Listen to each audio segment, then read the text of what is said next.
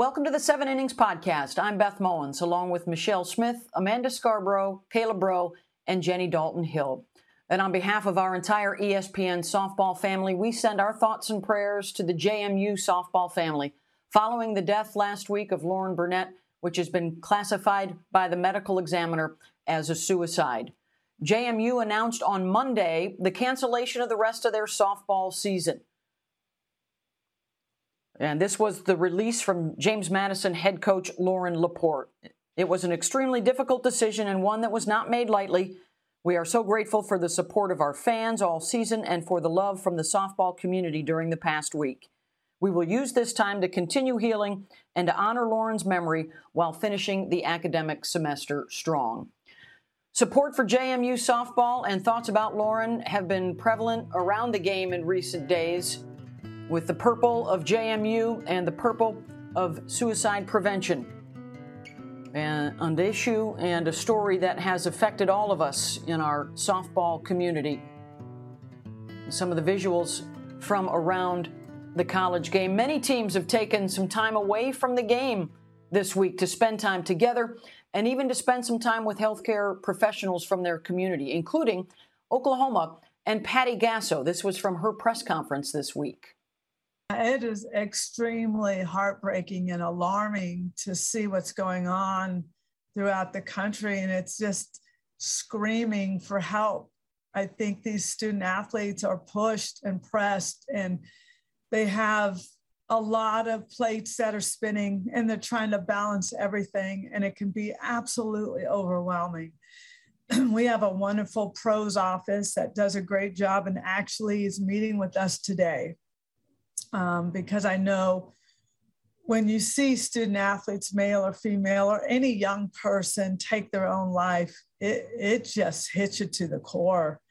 But when it is so relatable to your sport, it's even deeper than that. And I had an emotional Jocelyn Allo call me this morning and just wanting to talk. And that's kind of what we need to do is, and I'm not the expert in this area, and that's why I asked our pros office to come in and lead us through conversations and allow our players to talk and give them a safe space to express themselves. And it's funny because athletics is it's always been like, be tough, don't be a wussy, and all of that. And if I 100% must have a safe, open space for athletes to speak and be truthful, because the problems are when they're hiding things.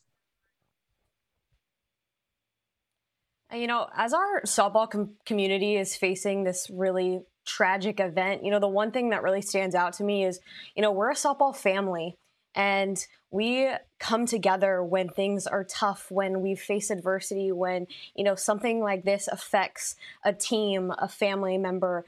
And it's just really great to see how this community has responded and how they've paid their respects. They're holding each other. They're looking towards each other for help and support. And that's what it's all about, is this softball community really just steps up when things are really tough. And when you hear coaches like Patty Gasso come and speak about, the importance of really leaning on one another, I think that's such a powerful thing to see. And it's really, really important right now that this softball community comes together. Real important to talk about it and to listen to what student athletes and what your friends and family members are talking about. Research by the NCAA and healthcare professionals does show that women experience higher rates of depression and anxiety, and also that the pandemic has increased mental health concerns for student athletes around the softball community and around every sport. We had a chance to talk to a lot of student athletes in the preseason about a lot of the different pressures that they face on a daily basis. People put off mental health. You have no idea what one human is going through and what one thing that you could say to someone could affect the rest of their life. I think a good portion of student athletes in particular struggle with mental health. As an athlete, I feel like there's a stigma around getting help. You're made to put on this face as if you're a D1 athlete and everything's great, but it's tough. There's a lot of expectation when you arrive to college, and I think everyone knows that. Not living up to those expectations is something that can absolutely defeat you. I have both types of ADHD, so like one thing that comes with that is we often get obsessed almost with certain things. I became obsessed with this idea of trying to be perfect, and with that was my ball stopped moving. I stopped throwing as hard as I used to. Like I almost like forgot how to play softball altogether. It was like my whole life, my only image and the only thing that I knew about myself was softball. So for me to lose that aspect of my life, it was like I felt like I lost my whole identity. 2021 was a really tough year for me. I had maybe struggled a little bit before, but I really struggled, especially in this last year and a half. I still don't feel like we're at the point where an athlete maybe feels completely comfortable prioritizing their mental health. The first 2 years, I really lost who I was as a person. I attached my performance with softball so much to who I was as a person. I felt bad for feeling bad. Why, if I have everything at my fingertips, why am I struggling? Everyone wants to come sign the cast when you have a broken leg, but no one wants to understand what's going on in your head when you're struggling mentally. What's scary is that no one ever knows what you're feeling. Me and my sister, we were both getting bullied. My younger sister, very small, unlike me, and we thought she was going to be the one to be attacked. And so when it happened to me, no one could believe it. I got diagnosed with depression, anxiety, and PTSD after it. There's a stigma around female athletes in particular and how we should look. There were so many people in my life that told me I wasn't, or I didn't have the right body type to succeed in my sport. When people tell you that you don't or you can't, obviously that's going to get to you. Last season particularly, I struggled a lot with my mental health. My performance on the field didn't help that, and it kind of helped me spiral in a way. I struggle with depression daily. I struggle with anxiety daily. But it is something that the people around me push me to be better. They push me to believe in myself, love myself. Having anxiety, having depression doesn't make you weaker as an athlete. It doesn't at all. So don't be afraid to go out and get help. It would have gone a lot differently for me if it didn't take me 3 years to realize that it was okay to go talk to someone. It's okay to ask for help, and asking for help is not weakness. You're never alone, and I think just truly realizing that is super empowering, because we always have those moments where we don't want to ask for help. We don't want to make someone think less of us or make people think that we're weaker because of that. It's okay to not be okay. It's okay to feel pain. It's okay to feel things that you don't want to feel. What you do feel, it doesn't make you crazy or weird. Don't bottle it up and, think you have to fight alone like you don't. Your biggest enemy can be yourself. So when you look in the mirror and you tell yourself, you're amazing, go be amazing, you're going to convince yourself to do that. Celebrate the little wins, even if they don't seem monumental. You are there for a reason, even if it doesn't feel that way in that moment. There are people out there that love me, my teammates, my coaches, my friends and family. They love me not because of softball, they love me because of who I am.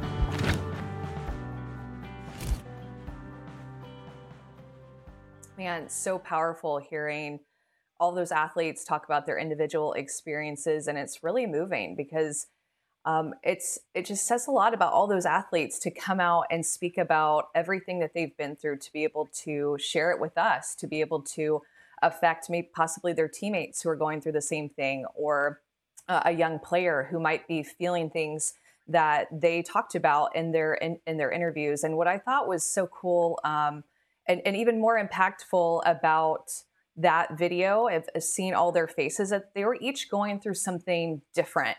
And I think that the bottom line is that who you are as a softball player is different than who you are outside of softball, and being able to separate both of those things and find an identity outside of your sport.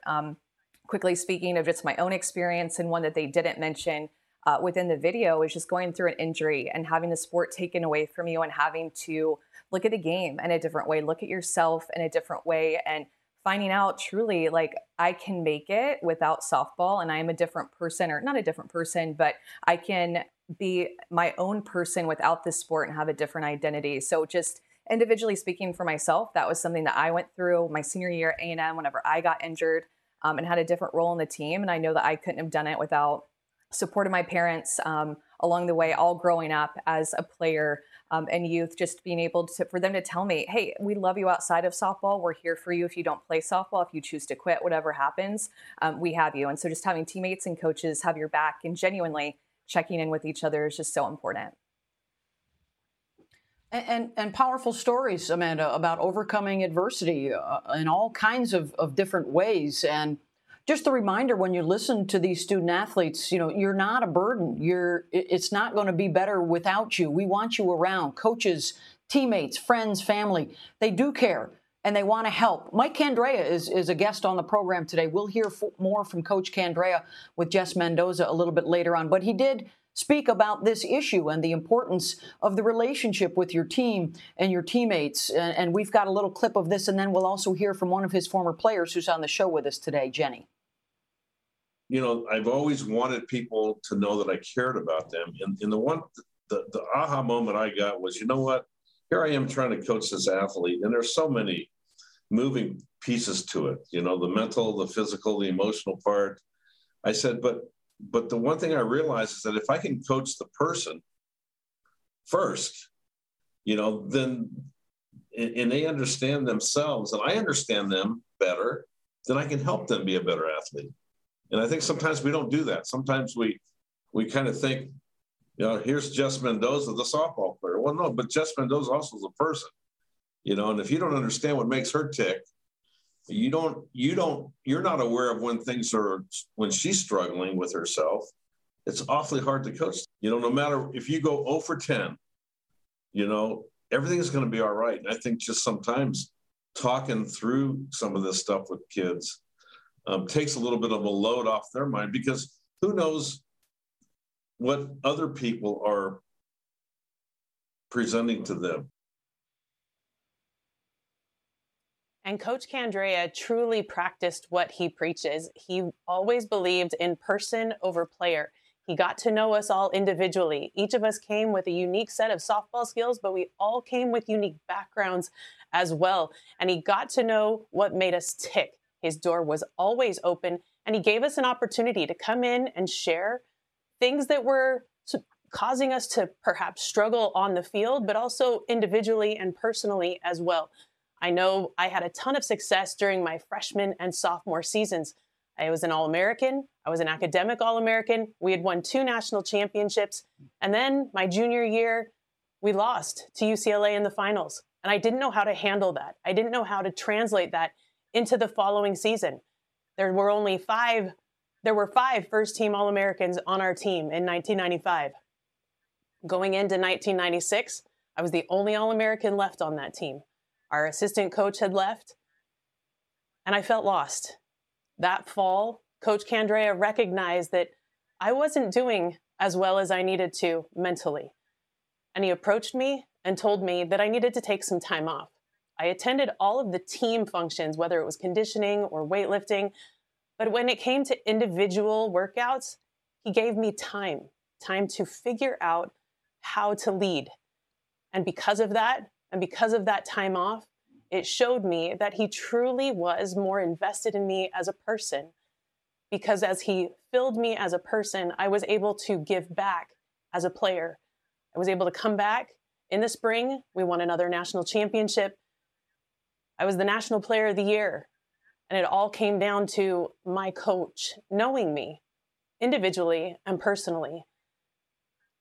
If any of you are out there struggling, know that you are valued. Know that you are appreciated. Know that you are needed. And know that you are loved. The world is a much better place because you're in it. Yeah, Jenny, I think that's so powerful. And I think the story resonates with every level of athlete. It doesn't matter if you're a high school athlete, a collegiate athlete, an Olympic athlete. We saw it this last summer in Tokyo, the number of athletes that struggle at every different level. What's most important is that you realize your value, how loved you are by your teammates, by your family, and that this too shall pass when you get the help, you get people, you talk, and you let people in. It's just so much different when you're shutting the door and keeping people away. That's never healthy on any environment. So just realize that there are so many people out there that want to be a part of your life, to reach out and just realize that a lot of us have been through it, and you will make it through it with the help of others, and that you are important and valued. And the conversation will continue with reminders. Be kind, be helpful, be aware to changes in someone's behavior, to their appearance, to changes in their demeanor. And if you are hurting, there are resources available around college athletics to help you out. A few of those here, run by families that have experience dealing with this very issue and have everything you might possibly need, including an ear to listen to, someone to talk to. Helinski's Hope, the defensive line, and the Suicide Prevention Lifeline, always available at 800-273-TALK. Oh, it's the Thursday night throwdown. It's the beginning of Bedlam. We will have all 3 games for you on the ESPN networks. This one's so big, they decided to move it to ESPN for Thursday night in prime time to get us started. What a great way to lead into mayhem, by the way. It is finally NCAA tournament month around college softball, and we've got all 3 of the Bedlam matchups for you. Beth Mowins, Michelle Smith, Amanda Scarborough, Jenny Dalton-Hill, and Kayla Bro. Here's what else we've got on the lineup card. Wonderful conversation coming up. Jessica Mendoza sat down with Coach Mike Candrea. We will also take a look at the other big series this weekend and a terrific feature for you on softball moms. But Smitty, we just had a chance to watch Oklahoma State playing at Florida State. They lost a pair of 1-run games, and now they will try and go into Norman, Oklahoma, where they have not won since the last century, Smitty. Last century.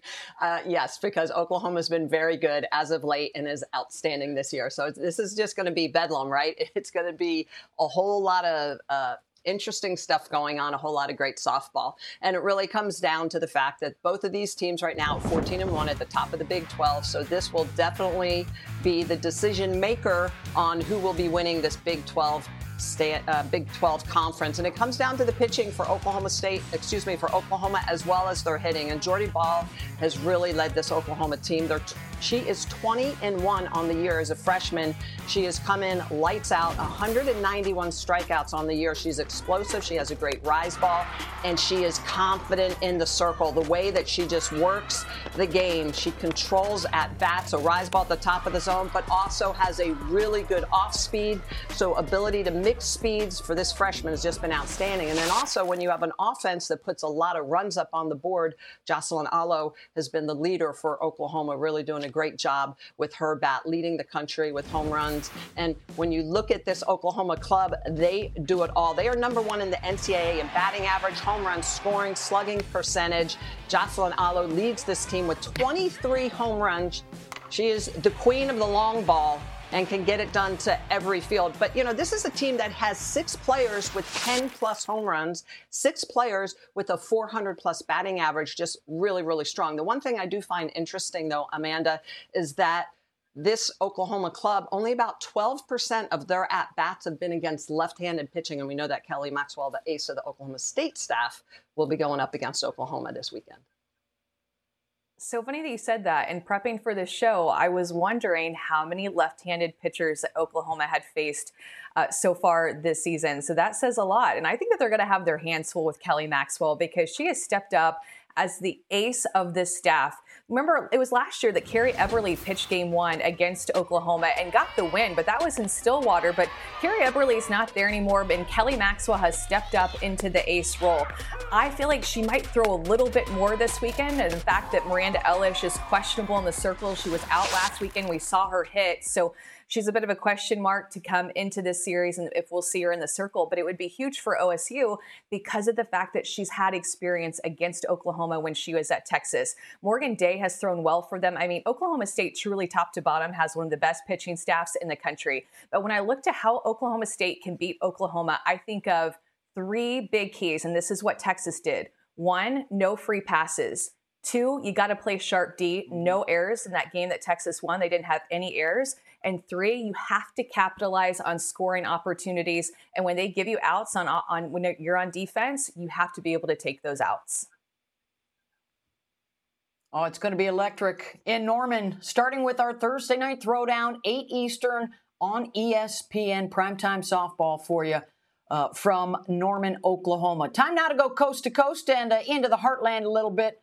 Kayla Bro and Jenny Dalton-Hill, huge matchup going on in the desert. Arizona State and those big boppers, a lot of home run hitters, Bro, taking on that terrific UCLA pitching staff.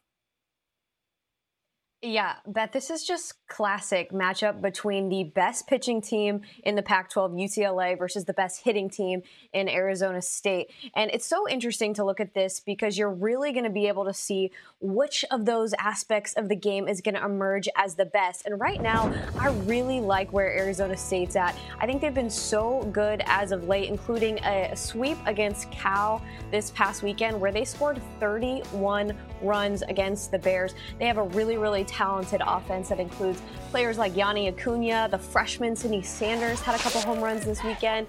And then, of course, Jasmine Wallen, who sits in the middle of that lineup. They're just so strong offensively. They're hitting .334 as a team this year. They have 84 home runs, and they're carrying over those statistics into Pac-12 play. So against the best competition, they're really stepping up and rising to the occasion. And on the other side, UCLA. So UCLA obviously has some incredible pitchers like Megan Framo, like Holly Azevedo, but right now their offense just isn't producing. So we talked about 31 runs for Arizona State this past weekend. UCLA, as an offense on a whole, has scored 31 runs in their last 4 Pac-12 series. So offensively, they just haven't gotten the job done in Pac-12 play. The batting average is way down, and they have 100 strikeouts in conference play. So I got to look to this UCLA offense, and they have got to step up to support this pitching staff. What do you think, Jenny? I can't agree more. ASU right now just has the ball rolling. And I know Michelle says it all the time, but the ball flies in Arizona. The light air and the elevation just allows that ball to fly. But ASU has 32 fewer strikeouts than UCLA. They have 30 more walks than UCLA. And they have 37 more home runs than UCLA. UCLA has 3 losses in Pac-12 play. And it just comes down to, can UCLA score enough runs off of an Arizona pitching staff that does give up some long balls, but they're going to have to do it without Aaliyah Jordan, who's been out most of the year, and then Kinsley Washington, who has seen some time out of the lineup as well. They have to come in swinging. The ball will fly in the desert, but they have to connect. Yeah, real important, too, for those two teams, as well as Washington making a move in the Pac-12, talking about hosting regionals and super regionals as we inch closer to Selection Sunday on May 15th. With that in mind, how about a little blind resume, ladies? And who might be in position to grab one of those last seeds that would allow them to host a regional? So here are the RPIs 15 through 18. One of those teams has the strongest schedule in the country, but they don't have the quality wins. One of those teams has the most quality wins, but right now they sit in the last RPI. So when the selection committee checks out all of this data, here we go with what team do you think should get maybe the 15 and 16 and grab those last 2 regional hosts as we unveil the teams right now in the latest RPI. Oh boy, Texas, Oregon, UCF, and Georgia. Also for you to nosh on, Texas has the best win, Oklahoma, but also a bad loss to a team with a 100-plus RPI.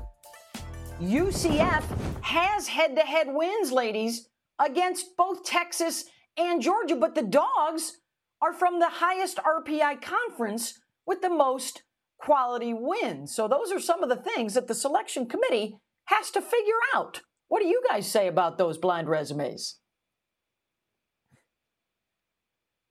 When I look at the SEC, any hands? I wonder Any takers? The SEC. Well, when I look at the SEC, I just wonder, is the SEC down this year? Yes, Arkansas has come out strong and Alabama has been good this year, but we've seen so much parity through the bottom of the standings in the SEC. And I also really like UCF in that spot. UCF has come on strong, lots of quality wins, and 14-1 in conference play, swept USF for the first time in program history. Coach Cindy Ball Malone said going into the season, she knew she had something special, and I think they're proving it down the stretch. Jenny, for me, it's the 0 wins for Oregon against top 25 opponents. I think if you're looking to eliminate one of those teams, Oregon's out for me. Well, it's interesting, too. You mentioned UCF. They have a massive series to decide the American Athletic Conference Championship at Wichita. UCF just had a Kono, Jana Mancha and Kama Woodall, and, of course, Wichita State, 109 home runs with 5 players in double-digit long balls. That is going to be a fabulous matchup coming up this weekend. If you're in the Wichita area, I don't know if there's tickets available, but you might want to consider checking that one out. Got a big weekend, Bedlam, and also out in the desert and in America's heartland as well. Still plenty more to come on the program. How about some history lessons with Coach Mike Candrea?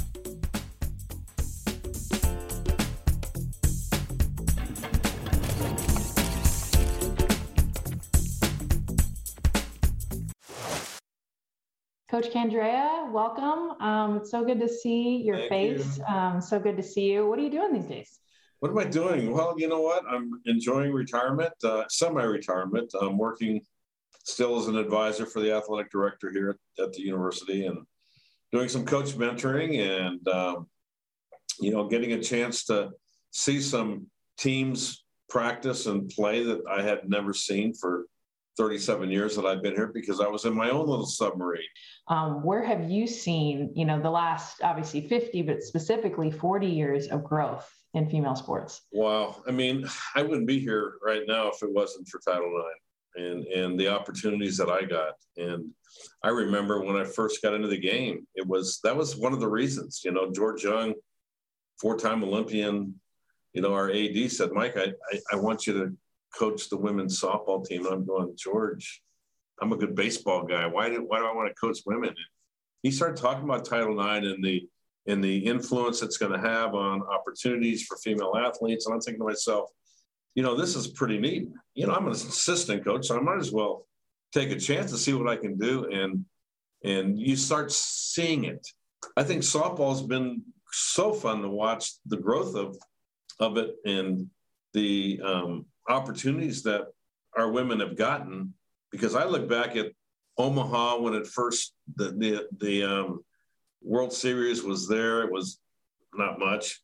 Then I remember going to Sunnyvale, California, and I waited for the beer league to get off the field before we could play our World Series. I'm thinking, oh my God, and then we get to Oklahoma City and we're going, wow, this could be special. And, there was one game on television, final game, and luckily we got to that point, but then you watched it grow. I mean, it was like a lint ball that was being rolled and just collecting, as we went, and it just got bigger and bigger and bigger. And I've been able to live through all that. So that's probably the thing I'm most proud of, is I've been able to actually live through the history of women's athletics in softball. How cool is that? And the CU. Yeah, I mean, you think about it. I remember being in high school, and you know what I don't remember is all I remember is cheerleaders and pom-pom girls.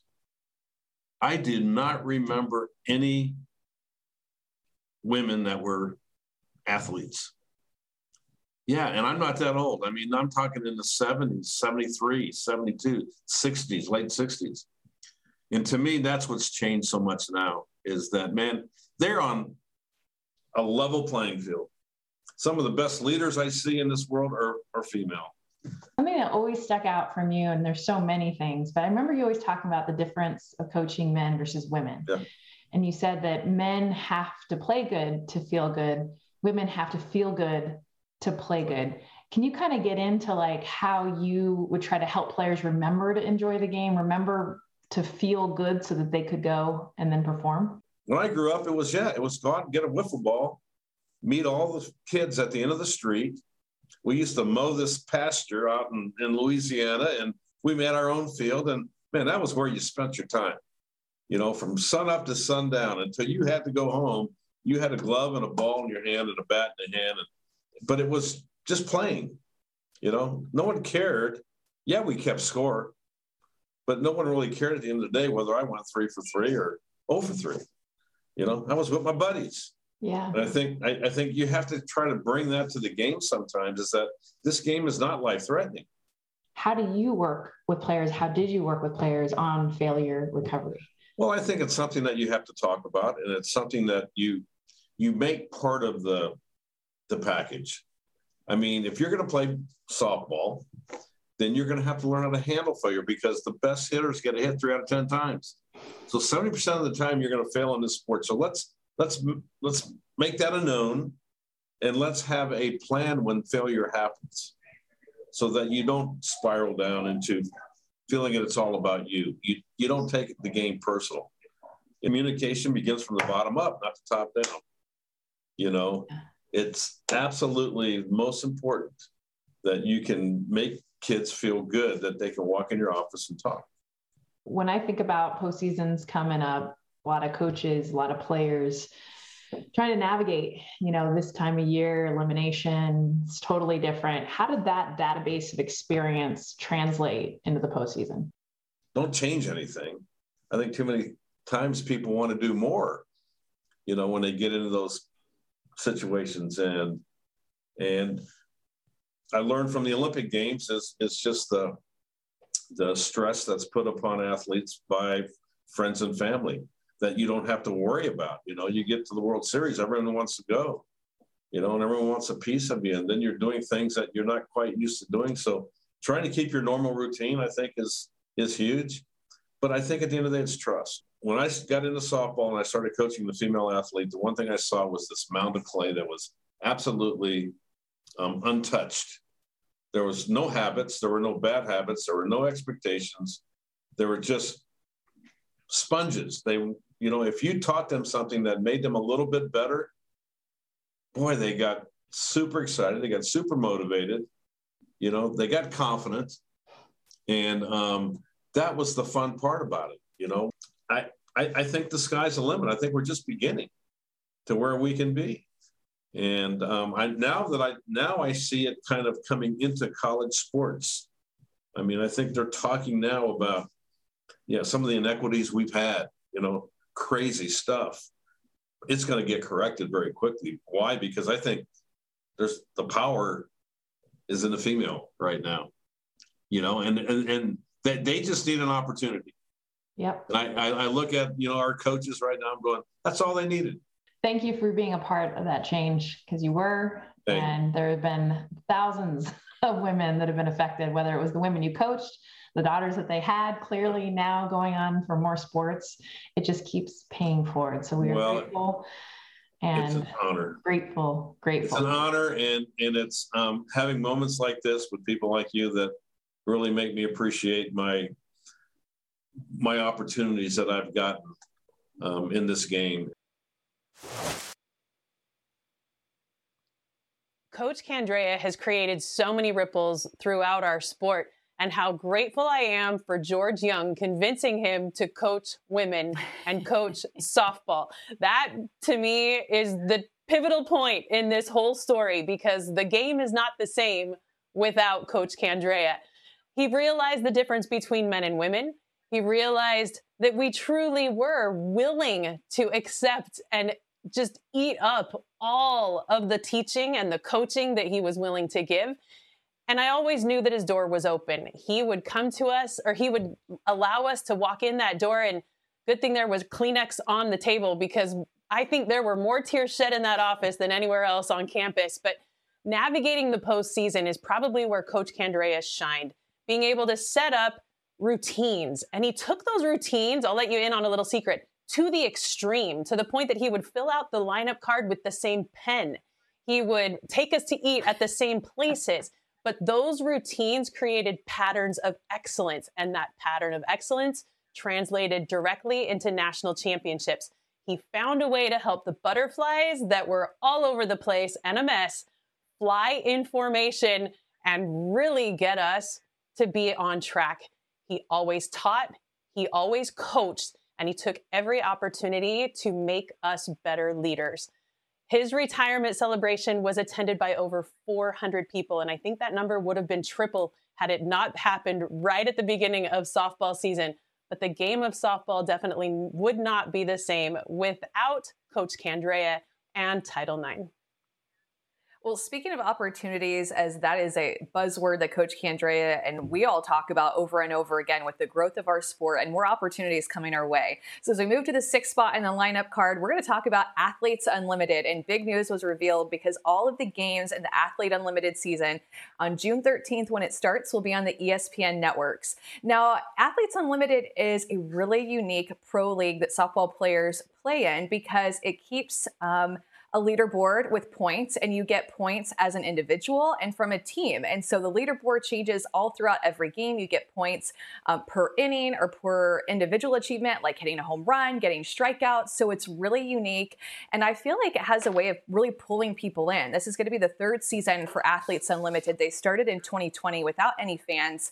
And previous winners are Kat Osterman and Alicia Ocasio. So today is a big day because they had their draft, and we have the draft picks here to tell all of you guys about who are current college softball players that will be playing in this league this summer. So these are some big names, Michelle. You have Alo, Keely Rochard, Hannah Adams, Maggie Ballant from San Diego State, Mary Iacopo. I feel like, Michelle, this is a really good mix of athletes that we see on the field through the Women's College World Series.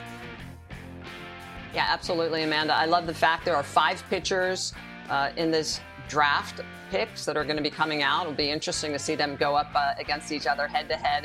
And as you mentioned, I love the concept that the wins are what matters. Those are the most heavily weighted. So winning innings, winning games. And that's why 2 of the last 2 winners being pitchers in the circle has been important. But I think it's an outstanding opportunity for these athletes who are collegiate athletes to now be drafted, right? They're wanted at the professional level. And I think there's nothing better than that. I played 16 years professionally in Japan. And I remember signing my first contract to play professional. I thought, wow, this is outstanding. I get to play the sport I love and actually get paid for it. So seeing these young ladies have the opportunity to play, to be seen on television this summer, I think that it's gonna be great. And of course, there's also returners that are going to be coming back that love the opportunity to play in Athletes Unlimited, as well as play for Team USA. So the fact that we're going to see the Aaliyah Andrews, the Sis Bates, right, one of the best shortstops ever, Rachel Garcia, Amanda Lorenz, Haley McClinney. So I just love the fact that all these big star athletes are going to be seen and continue to play professional sports, because that's really the next level of our game beyond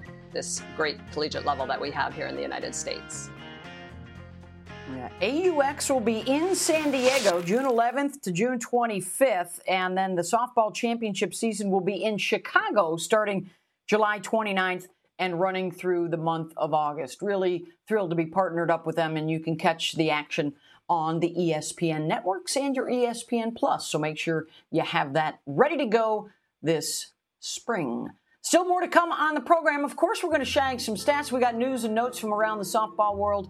And we're going to talk, get the Kleenex out for a little softball mom segment coming up.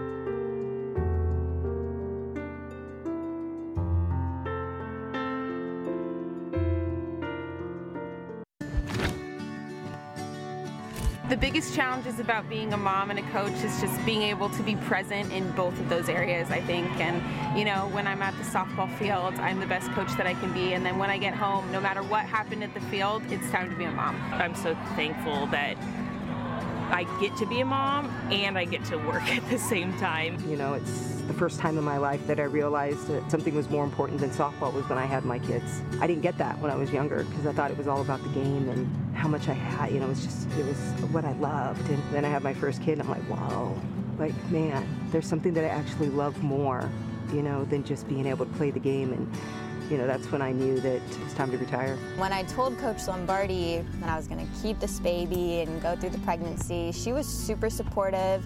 And the first thing she said to me was, I'm so proud of you. Being a mom is the best thing in the world. And if you want to come back, we have a spot for you no matter what. I remember when Jazz called me and told me that she was expecting. And, as a mother, I was so thrilled for her. I mean, to me, that's the best thing in the world. Toughest part for me personally has been figuring out how to manage not being perfect at all of those things. And someone once told me you have to learn to juggle the plates and get used to some of them crashing. Patty Gasso has been another inspiration for me as a mom that's raised a family and been super successful in the softball world. There was a time where I had to talk to JT, and he's a young kid, and what do you I think I need to stop coaching because I'm not there with you guys. And he's like, you did not coach. Number one, we would not get on the sidelines of OU football anymore. And number two, you wouldn't be the same mom that we know you as, and softball is what you love to do. So I just tried to keep them a part of it. I used to take them recruiting. Even when they were babies, people would look at me like, what are you doing? I'm like, trying to do it all. I think it's changed everything about what I do, honestly. I think it makes me see the players differently. I think it makes me just, understand relationships better. I think it's just given me more of a purpose, and what an awesome opportunity to be a mom in this sport and just have all these women that are role models for my daughters. It's a lot of sacrifices of time, but when you think about the big picture, it's awesome that they have this opportunity to be a part of this program.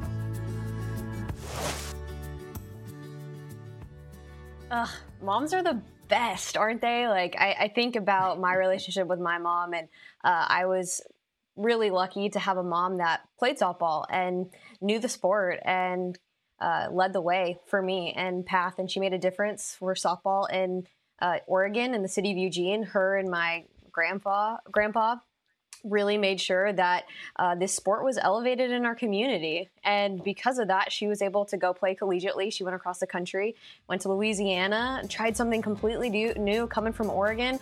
She was a pitcher and obviously had a fantastic time. Like, look at those cool shades. And, because of her experience, she was able to support me and be there for me when I won a national championship. And she inspired me to go follow my dreams because she followed hers. And I think moms are just so powerful in our lives because they can be those role models. They can be that loving, constant support, and they can just really give you all of the inspiration that you need to succeed. And that's how my mom was, and I'm so grateful. And now I'm a mom. I have an 8-month-old little girl, and it's the most special feeling in the world to know that I could potentially inspire my kid to do something awesome, just like my mom did for me. And Jenny, you're a mom, so I know you have all the feels about this too. All the feels is right. It's tissue time, because when it comes to being a mom, I think emotions are the thing that become the roller coaster. I cry at everything. I cried at everything before, but now everything just is so much more intense because I see the game in such a different way. I'm able to watch the game of softball through the eyes of my daughter who plays collegiately. And just this last weekend, I was able to go in to her college campus and celebrate her senior day. And here comes the quivery voice. It's so hard to give them wings, but then also allow them to fly. They truly are the thing that makes it worth it.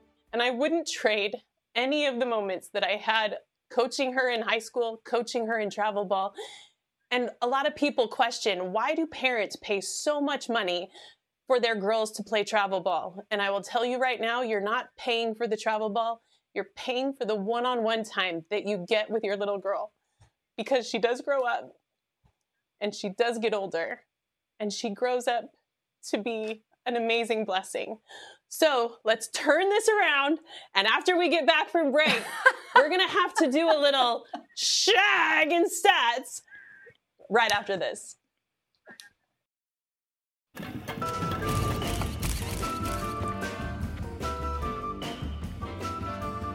All right, I think it's time to shag some stats, and I'll go first. I'm going to the ACC and Virginia Tech with their head coach, Pete D'Amour, and how he has transformed this program to be in the ACC and now winning the ACC. They're the regular season champs. Look at their record the last 2 years before he got there, losing records. He doubled their wins, and now they are Virginia Tech or the ACC champs. Who's next? I got you, Amanda. So BYU has won 12 consecutive conference championships, and that gave them the automatic qualifying bid to get to the postseason.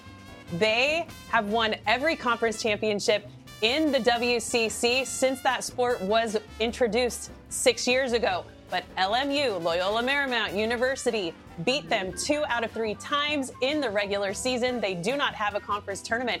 So it looks like LMU may be able to upset the regular at the top. Will BYU be able to make it with an RPI of 49? They may be first team out on the bubble. Can't wait to see the answer to that question, Jenny. For my Shag and Stat, I'm calling the Hogs. Arkansas clinched at least a part of the SEC championship in the regular season, but it's because of their offense. Look at the numbers. They are batting .346, and right now that would be second all-time in the SEC if that batting average holds, following Tennessee batting .348 in 2011. Michelle, I think you want to shout out the Razorbacks, too. Exactly, bro. I'm going back to the Razorbacks. In fact, it will be 14 years. They have the opportunity to do something that nobody has done since 2007 in Tennessee, and that is win the outright regular season in the SEC by themselves. It's only been Alabama or Florida over the last 14 years. So Arkansas, opportunity this weekend to beat Texas A&M to have that sole championship themselves. BMO, what you got? Well, Smitty, I don't want to feel the wrath of Utah's beloved Holly Rowe. She said we better talk about the Utes on Shag and Stats. So I'm going to do just that. Congratulations to Utah. Run-ruling UCLA on Sunday. They had three different players, Leah Bolade, Alessa Bonstrom, and Kendall Lundberg, hit home runs. It's the first run-rule loss for the Bruins in 5 years. Utah, by the way, still flirting with 500. They got to stay above it in order to get into the NCAA tournament. On to our news and notes as we wrap things up. Congratulations to Florida head coach Tim Walton for win number 1,000. And if you haven't seen it already, here is the catch. Katie Kistler. Unbelievable catch in the outfield for the Florida Gators. With the glove and with the bare hand, bringing it back into the yard for the grab. Outstanding work at Tiger Park down at LSU. Congratulations to Georgina Korick, USF. 30 wins. She had a perfect game overnight. Congratulations to the Boston University Terriers. The win streak is now at 26 wins in a row. And Texas Tech makes a new hire. Brooke Reed will now take over that program. Don't forget, we've got a big weekend coming up. Bedlam starts with our Thursday night throwdown, primetime on ESPN, coming your way at 8 Eastern. Also, big series, UCLA, ASU, and Wichita State hosting UCF. Our championship Saturday is May 14th. The selection show, primetime May 15th. We'll see you on the road to the Women's College World Series.